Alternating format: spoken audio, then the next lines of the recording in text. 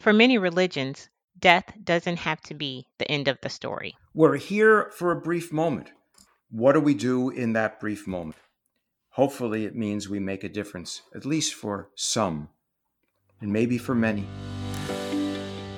That was Rabbi Zedek talking about lessons he learned from his father. I'm Marian Shuck, the host of Let's Talk Hope, a podcast devoted to talking about creating lasting legacies through organ and tissue donation. I'm joined today by Rabbi Zedek. Not only is he a spiritual leader at Emmanuel Congregation, but he serves on Gift of Hope's Interfaith Council, which helps us to navigate religious decisions surrounding organ and tissue donation.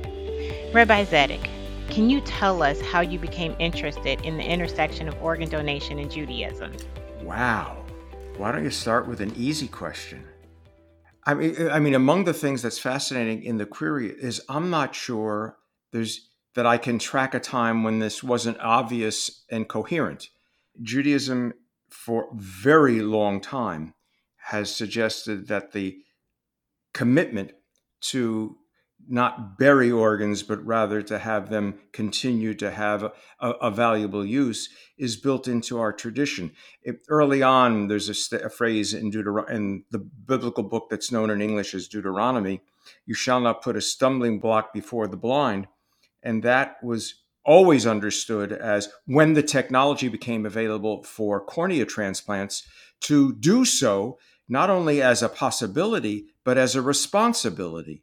So I have a hard time knowing the answer. As to the specific of the Gift of Hope initiative, I do think I recall, and it was when I was at one point invited to be part of the Secretary of State for Illinois' annual press conference to encourage folks to sign up for organ donor registry. And I suspect I met some principals from Gift of Hope at that time, and that's probably how I got involved in the spiritual advisor group. That is correct. We did meet at the Secretary of State's National Donate Life Month press conference. And one of the things that impressed me so much was just your presence, but also your commitment and passion to being able to educate people and participate in the process of donation. Can you tell us a little bit about why it's so important for not only your congregation, but congregations across all religious spectrums to participate in the process of organ and tissue donation? Again, I'm glad these are easy questions. Uh, in Judaism, the highest value is a value that I suspect is shared in all Western religious traditions and more likely beyond just the Western religious traditions. And it's called in Hebrew, just to show that I know a little, pikuach nefesh. It is almost impossible to translate it, but it always understood to mean the duty to save a life. It trumps all the other commandments with just a few exceptions. And the exception, for example, if you're told to murder someone or I will murder you, you do not save your own life in order to murder another. However, thank God forbid we're ever in such a circumstance. Fair, but the ideal that you have the ability, even once the life force has left your body, its residence, to continue to be a life-giving force is compelling. It's compelling in Judaism, and I don't think we're unique in that conviction. My grandfather was a member of World War One, Mm-hmm. and also the treatment that he received during that time, and then just coming back and the treatment he received in America, Mm-hmm. segregation, the Tuskegee experience. So that generation of African Americans and Blacks have a healthy distrust of the medical industry. What would you be able to do if you were to counsel members of your own congregation or anyone else for that matter? But the hard part is to respond as an abstraction, as opposed to I have a specific family with whom I have a relationship or I do not have one. But one of the things that I focus on generally at 30,000 feet, by which I mean in the raw imaginings of a conversation, is how might this death be not just an end, but also a way of responding to the values that your loved one expressed, embraced, and wanted to convey. If that's a part of their experience and your encounter with them, then there's no question that you're not desecrating anything. You are simply using the place where your loved one used to reside, because they're not there anymore, to allow a continuity that is distinctly available because of the technologies that we now have. And would that not be another of the ways in which your loved one's life becomes a blessing in the gift of memory and in the gift of life to others? If someone was maybe thinking about their end of life decisions or plans, or just wanted to discuss the notion of organ and tissue donation, but maybe they were nervous, how would you advise them to start this conversation with their faith leaders? Well, I don't think it's something that you've got to have discussed with your faith leader if you are convinced of the appropriateness of it. That's for sure. I don't think you need the sign on in every religious tradition. There may be some, but the sign, oh, my clergy person has given his or her approval, therefore it's okay. Uh, but I do suspect that if one has this notion, conviction, and the opportunity that it provides, that the only obstacle is not that concern. It is the ways in which we try to avoid the notion that we're all terminally ill, that we all are finite, even if we have infinite striving built into us. Uh, in short, what I'm suggesting is any reluctance to discuss this is more likely a smokescreen for the deeper issue, which is namely the twilight of our lives. And what does that mean? As you know, Rabbi Zedek, about 18 months ago, I lost my husband Reggie, who I adored more than anything. Yeah. And at that time, I was a wife, a mother, a sister in law, and a daughter in law. And also in the back of my mind, I worked at Gift of Hope. Mm-hmm. And while he was a donor, a lot of people seem to think that in that moment when your tragedy is occurring, how can you make that decision? And why aren't you angry at God at that moment? Mm-hmm. My faith tells me that I will see Reggie again. And also, my faith helped me to understand that God Mm-hmm. doesn't make mistakes. My husband was a gift to me. So, how do you help people at that moment? I recognize that people may not be strong in their faith like I was, but to be Mm-hmm. able to make a decision right then and there, if you're called to the bedside, Sure. how do you help people Yeah. grapple with the situation? Yeah. Well, first, we're fortunate that we live in a time, not the least of because of the existence of Gift of Hope, where it's where more and more families have had some element of this discussion well before the crisis moment. If you got to decide right now, that there's background input into that decision making. But to take the question at its face, it's so dependent on the circumstances.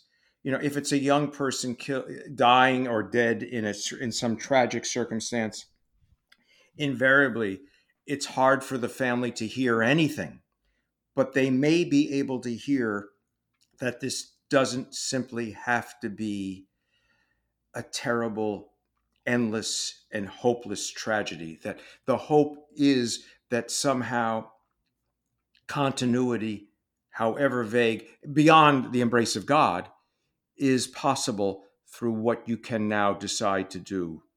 I remember vividly a heart transplant circumstance where the wife of the deceased person met the person who was the recipient sometime thereafter, and she asked to put her hand on the recipient's heart, obviously on his chest.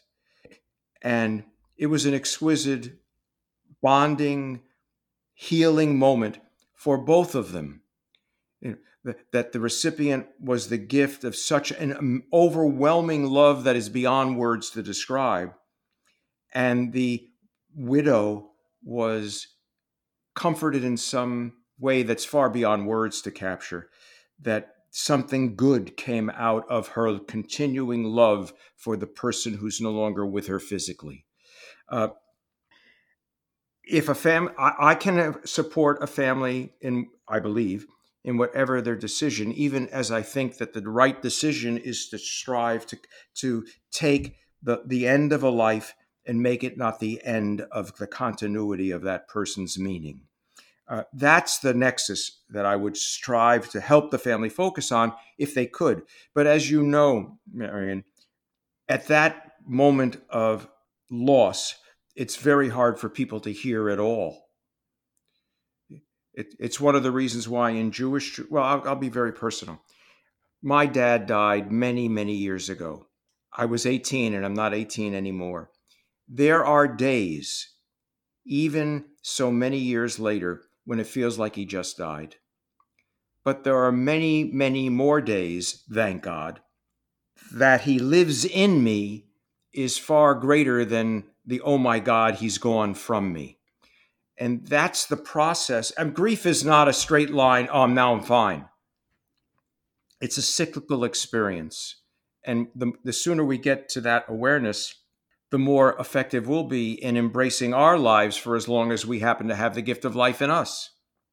Rabbi Zadok, I know that you sent a note, but I haven't been able to see you in person. But I just want to personally thank you for making a contribution to Gift of Hope in honor of my husband.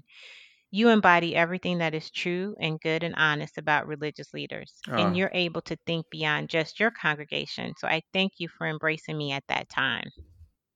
oh well, you're very kind. It's a humble gesture of connection because we're what should we say? We're all in this together. And you know, and the irony, none of us get out of this alive.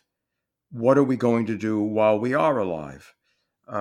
And my hope is that it brings people to an awareness that we are one family, regardless of the tribes that we might be part of. That's very interesting. I am very religious. I go to church. I'm Baptist. I know that I have seen it before, but I never paid attention to life's being a gift to us.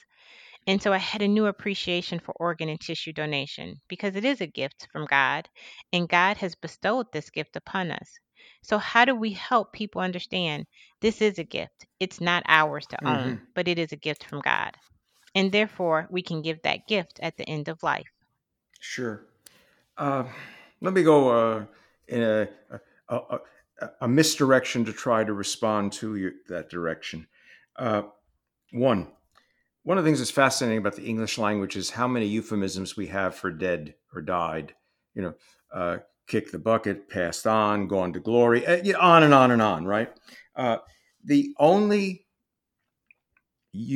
substitute word for died in Jewish, there are two. One is the biblical one, gathered into his people or her people.